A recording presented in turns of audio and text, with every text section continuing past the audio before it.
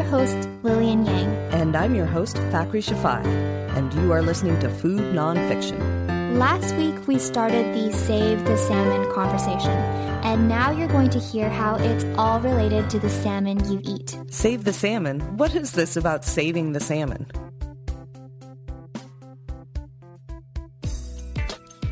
If you're like me, you hear stories about tuna or salmon going extinct or being endangered, and you wonder how it's then possible for you to go to any sushi restaurant and order a 9-piece sushi sashimi for $11. So you put it out of your mind.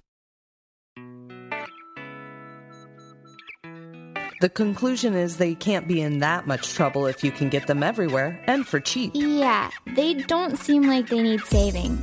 They're super easy to buy. They're everywhere in every grocery store and sushi restaurant. What is this disconnect between what we hear from environmentalists and what we experience as consumers? One of the things that's hard for people to understand, that salmon can be an endangered species when you can buy them at the supermarket.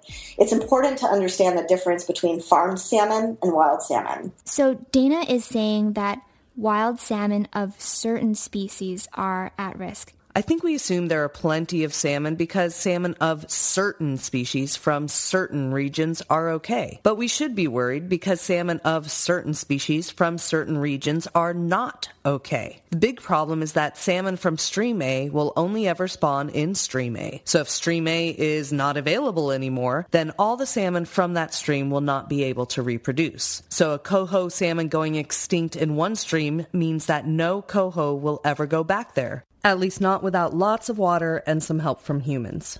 At least half of the salmon you're buying is farmed. If you've eaten as much sashimi as I have, then you'll have noticed that the sashimi looks very different at different places. Sometimes you get very light pink slices with thick ribbons of white fat running through them. Sometimes there are no ribbons of white fat and the fish just looks artificially red. Guess which one is the farmed salmon? The farmed salmon has those characteristic thick ribbons of white fat running through them. We'll post pictures. This is because wild salmon do a lot more swimming than farmed ones. So of course they don't develop those thick ribbons of fat running through their meat. Wild salmon have vibrant colors, deep reds and bright pinks. But stick to looking for thick ribbons of fat because farmed salmon is often dyed to look more pink. Also, wild salmon is often a healthier choice than farmed. While farmed salmon have more fat because they don't swim as much, it is not more of the good omega-3 fatty acids that you want. Today, they have about as much of the good fats as wild salmon do, but with lower percentages of protein. So, what's the issue with farmed salmon? The issue is how they're raised. The fish become diseased more easily. They're raised really close together, so it's easier for diseases and parasites to spread throughout the group. There's not enough genetic diversity, so if a parasite or virus can infect one salmon, it can infect them all because they're all so genetically similar. So lots of antibiotics are used to stop the fish from getting sick. Lastly, some farms do not manage water and waste very well, so they can cause more pollution. One of the things that's important to understand is that farmed salmon has a lot of hidden costs that the environment is really bearing. There's a major risk of spreading parasites and toxins in surrounding water. Farmed salmon require a lot of water to raise, and a small salmon farm actually produces more fecal matter than a small city. Farmed salmon escapement also affects wild salmon populations. That was Dana Stoltzman, the executive director of the Salmonoid Restoration Federation. So should you be concerned? Yes. But what's the other side of the story? Not all farmed seafood is that bad. It can actually be a sustainable, low-cost alternative. It is possible to farm salmon responsibly. Let us explain. Dr. David Suzuki, I'm sure you've heard of him, the famous academic and environmental activist, is researching how to farm salmon without the problems of disease and pollution. He's actually working closely with some First Nations groups on the islands off the BC coast to put in closed tank systems for rearing salmon. And what we mean by closed tank is that the salmon live their entire life cycle within the tank. This way of farming fish is considered healthier than most other forms of farming. The fish can't get out and spread parasites. Marine mammals aren't getting killed when they try to feed off the farm fish by getting caught in the nets. And they aren't producing a bunch of pollution. In fact, some of them are able to recycle water with a 99% reclamation rate.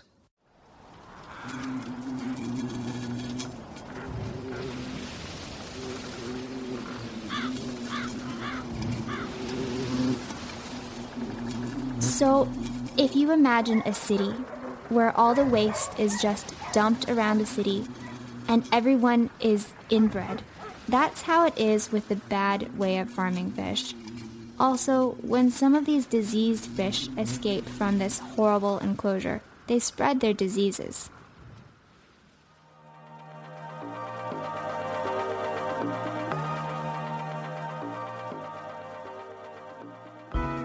Now, if you imagine a city where the waste is managed properly and there is far less disease, that's how it is with the good way of farming. Also, it's closed tank, so it's contained, so you don't get the inbred escapees spreading trouble.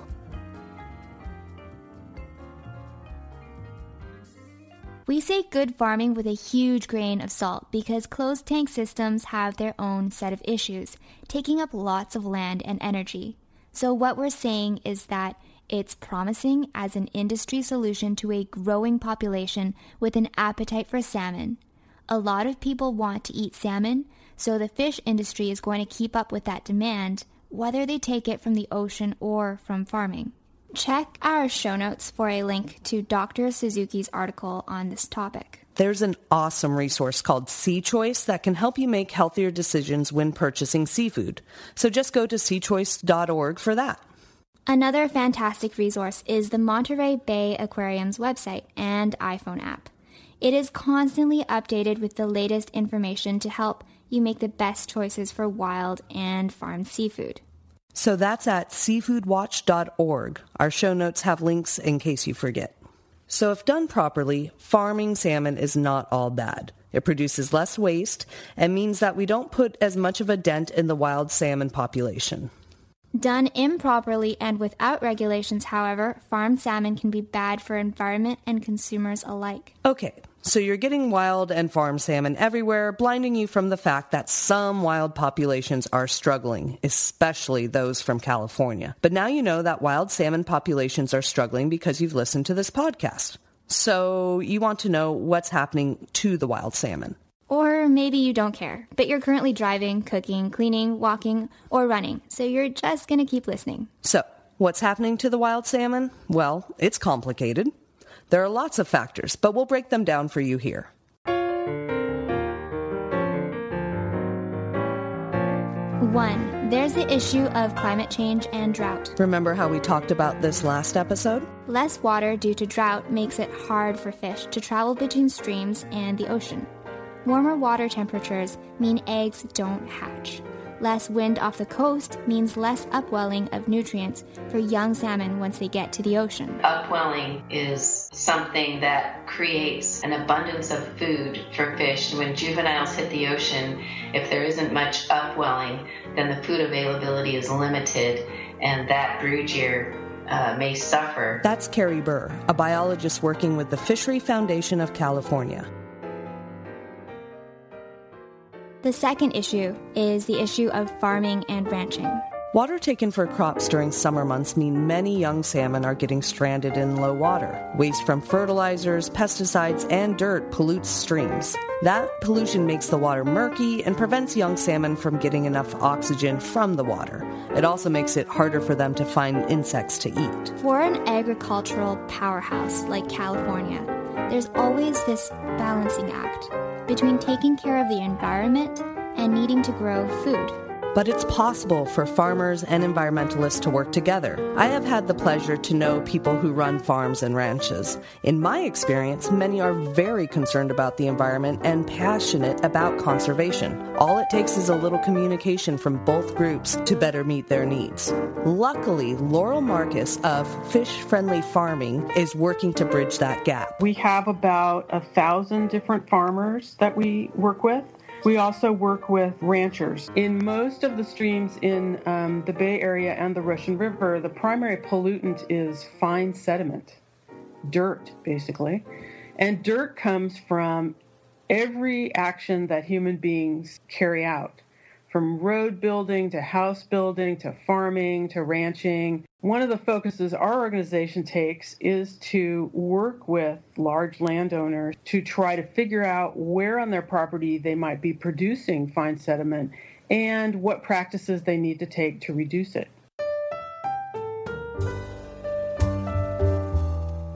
Third is the issue of dams. The dams on the Klamath River have a huge impact on salmon run. Storing water for human use produces the double whammy of less water flowing and less access to streams because we store water by building dams. Efforts have been made to reduce this loss, though.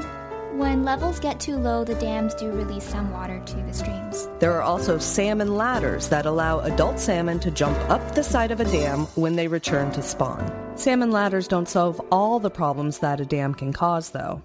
There are efforts in some areas to have them torn down entirely. Scott Greason, executive director of the Friends of the Eel River, is trying to remove 2 dams and a diversion tunnel that are hurting salmon recovery in his area. We'll hear more from him later. Fourth is the issue of mining. This has the same problem as with farming and ranching. The water gets polluted with dirt and other waste. The salmon can't get enough food or oxygen. The Department of Conservation regulates mining and geology in California to try and reduce the impact of mining on the environment. See our show notes for more details about the 1975 Act and all it protects from mining operations.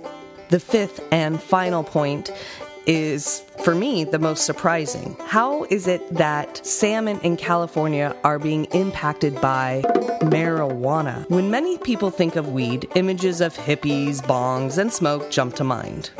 It seems like quite a stretch that something like marijuana could be hurting salmon populations, but in one part of California, that is exactly what is happening. For those of you who are not hip with the weed culture in California, there is a section above San Francisco known as the Emerald Triangle, and it includes Humboldt, Mendocino, and Trinity counties. This region grows lots of weed and is the biggest producer in all of the United States. Side note, marijuana is California's #1 cash crop and brings in more than $14 billion a year. The number of large-scale grow operations really increased in 1996 when the state voted to allow medical marijuana. The problem with this is that since there is still a largely illegal market, there are not any real regulations that these pot growers need to follow. So right now, there are all these water usage regulations that apply to everyone, but that are not being enforced for weed growers. Basically, the federal laws don't recognize them as legitimate farmers, so they don't have to follow federal environmental regulations. Scott Greason of Friends of the Eel River explains.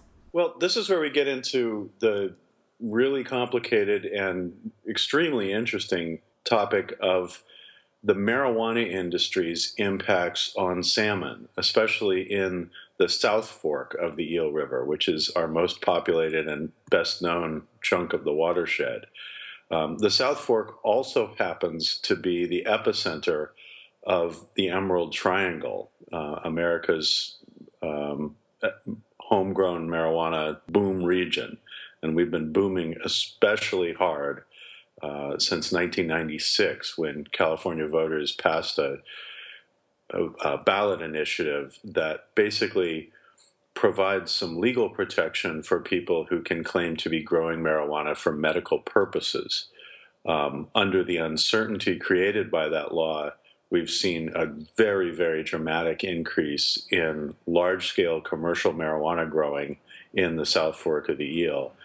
And just in the last few years, with the advent of the very serious drought that I'm sure all of your listeners have heard about, we've seen a real collision between the decreased carrying capacity of our watersheds in terms of just water and the increased demands from a completely unregulated marijuana industry.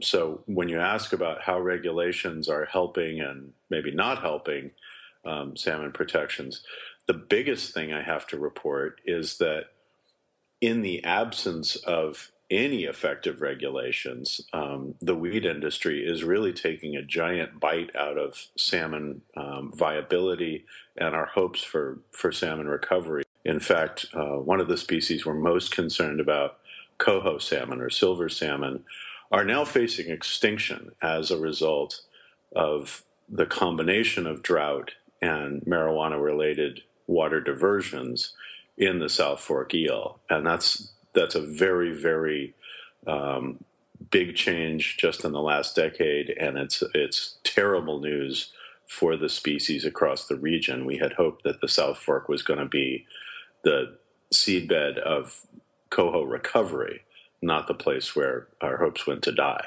So what sort of changes would you ask marijuana farmers to make to help salmon recovery? What we've been asking growers to do for years now, and what many people have done, is make sure that they're storing all their water when we have rain in the winter. And even though we have a serious drought, we're still getting some rain here in the winter. And it's entirely possible for people to store all the rain they need for a reasonably scaled grow operation.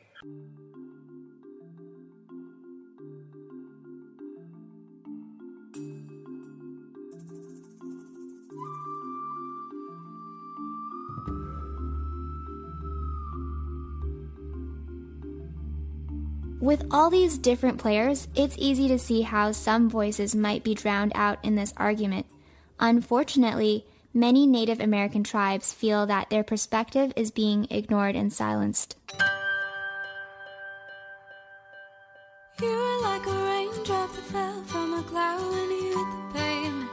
You were so loud, you were so loud, you were so loud, you were so loud.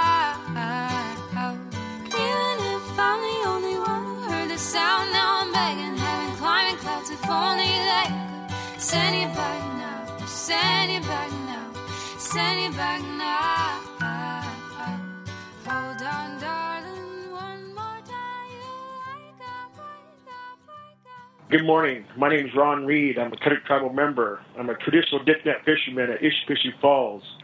My Kuduk name is Mkaka. My village I come from is Yucatecum, and I am honored to be able to talk about salmon. Pre-contact, there was over 1 million returning spawners to the Klamath River. Now there's less than 5% of that total. Tell me about the importance of salmon to the Kuduk people. The importance of salmon to the Kuduk people is that it's the lifeblood of our system. It's the backbone of our livelihood. Our ceremonies are based on the salmon runs on the Klamath River. And the name of our ceremonies, the World Renewal Ceremonies, is Pikiawish.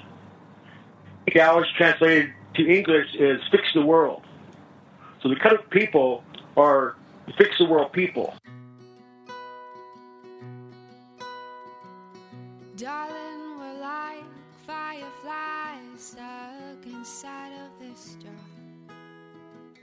watching light slowly put out this fire in our hearts.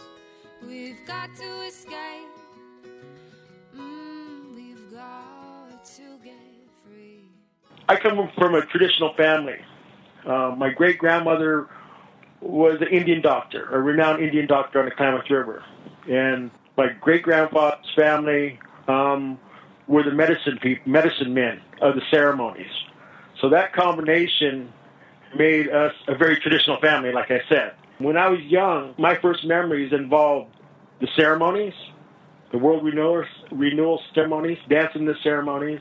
Soon I was able to walk down Ishpishie Falls, which is our fishery, our only fishery now. Some of my first memories are down there packing fish out. Back in the day, we were done fishing by Labor Day. All my family, all people had enough salmon. That's Ron Reed of the Caddock Tribe. Along the California coast, there are 3 main tribes that have been affected by the loss of salmon. The Salt blog from NPR's Science Desk did a piece which talked about how the drought and the reduced salmon numbers impact the local tribes. We wanted to share a powerful quote included from a tribesman named Chukchuk Hillman.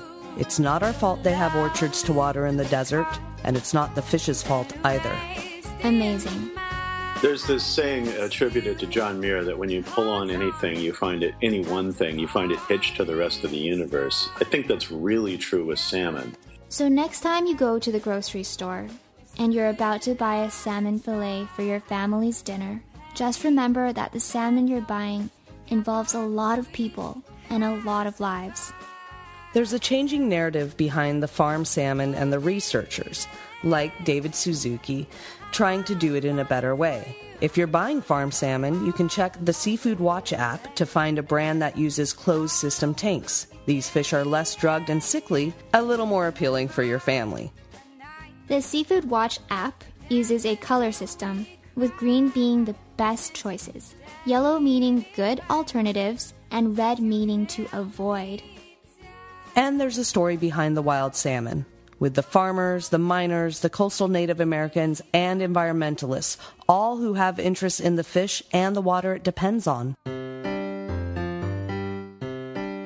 Hey food buffs, we hope you learned a lot as usual. This topic means a lot to me, and I hope that it gave you food for thought. Be sure to subscribe, and if you have time, please leave us a review on iTunes. Listen in next week.